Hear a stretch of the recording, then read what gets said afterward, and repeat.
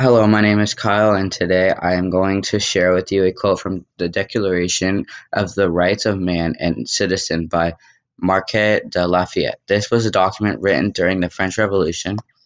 Here is the quote from Marquis de Lafayette. The aim of all political association is the preservation of the natural and imprescriptible rights of man.